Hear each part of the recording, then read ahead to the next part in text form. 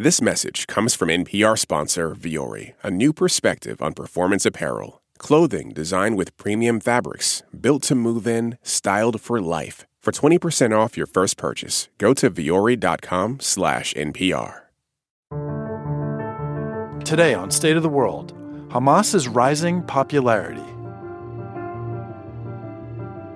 Thanks for listening to State of the World from NPR. We bring you the day's most vital international stories up close where they're happening. It's Thursday, December 14th. I'm Greg Dixon.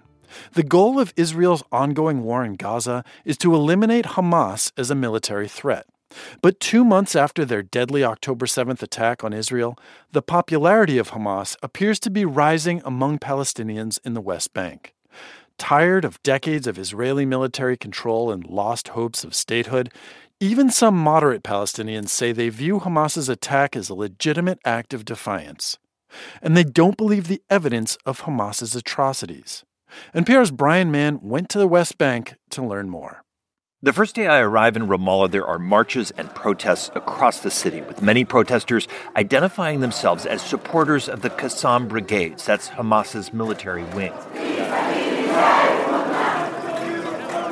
It is just a sea of flags, many of them the green flags of Hamas, people chanting here, praising Hamas. It's important to say there is overwhelming evidence Hamas fighters killed Israeli civilians, women and children in the October 7 attack that Israel says left 1,200 people dead. Video recorded by Hamas fighters shows attacks against civilians. But here in the West Bank, Palestinians see October 7th very differently, as a legitimate act of resistance and defiance of Israel's occupation.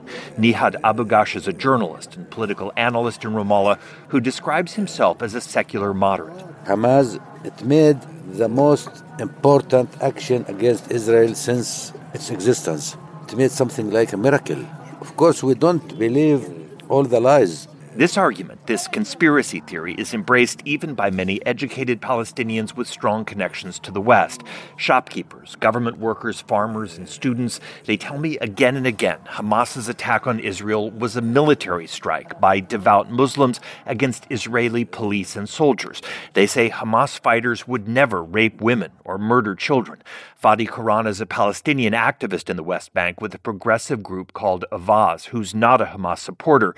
He says he's personally troubled by accounts of attacks on civilians. Palestinians do not support the harming of innocents. But Quran says after decades of mistrust, many Palestinians simply don't believe Israeli and Western accounts of what happened. So from the first day, there was a question on Palestinians' mind is this all true? What people are left with, Quran says, what many Palestinians have embraced, is the image of Hamas as a symbol of strength. This idea that Gaza, after 17 years of blockade, was capable of challenging the blockade, challenging the military occupation, was seen as an inspiring act of resistance. There's another reason Hamas's brand has soared in the West Bank. After October 7, Israel agreed to release a couple hundred Palestinian prisoners in exchange for Israeli hostages taken by Hamas. It's dusk in Ramallah when I arrive at the hilltop home of Hanan Barghouti. Barghouti was arrested by Israel for Hamas-related activity and released during the hostage-for-prisoner exchange. أكيد طبعاً يعني لا شك لولا المقاومة. Barghouti says she believes if it weren't for pressure exerted on Israel by Hamas, she would never have come home. طبعا شعبية حماس في الضفة الغربية يعني بديش أقول لك 100%. Barghouti says the rise of support for Hamas in the West Bank is heartening, a sign, she says, the organization is moving in the right direction. She tells me Hamas has gained popularity not only here but internationally. I ask Barghouti if it's possible for some kind of peace between Palestinians and Israelis, and she shakes her head, no. And many people here agree. They tell me the time for negotiation and coexistence with Israel has ended. Nihad Abu-Ghosh, the journalist, says the less confrontational Palestinian Authority, the official government here in the West Bank, has seen its popular support crumble, in part because of what he describes as collaboration with Israeli security officials. The bad performance of the authority here, this gives power to Hamas. After October 7, Israeli officials say the only way their country can be safe is to eliminate Hamas, and that requires the ongoing offensive in Gaza. But for Palestinians here, the focus now is on the humanitarian crisis caused by the war. Thousands of people in Gaza have been killed, including many women and children. The nonstop violence is really radicalizing all Palestinian society. Activist Fadi Karan, who himself advocates nonviolence, says the war is making it harder for Palestinians to talk about coexistence. Honestly, basically, that people do not feel safe around anyone that even professes support for Israel. The truth is, we as Palestinians now see anyone that says, I stand with Israel, as someone calling for the genocide of our people and the slaughter of our children. As the war grinds on, people I talk to here say this is the political and cultural space Hamas is filling for many Palestinians. Brian Mann, NPR News, Ramallah.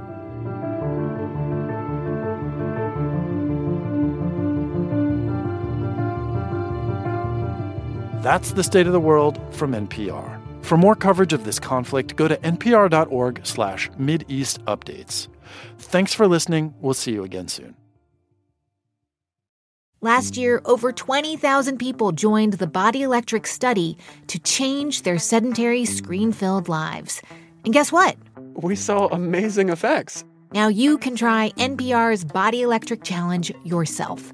Listen to updated and new episodes wherever you get your podcasts. Support for NPR and the following message come from IXL Learning. IXL Learning uses advanced algorithms to give the right help to each kid, no matter the age or personality. Get an exclusive 20% off IXL membership when you sign up today at IXL.com/NPR. This message comes from NPR sponsor Charles Schwab with its original podcast on investing. Each week, you'll get thoughtful, in-depth analysis of both the stock and the bond markets. Listen today and subscribe at schwab.com/oninvesting or wherever you get your podcasts.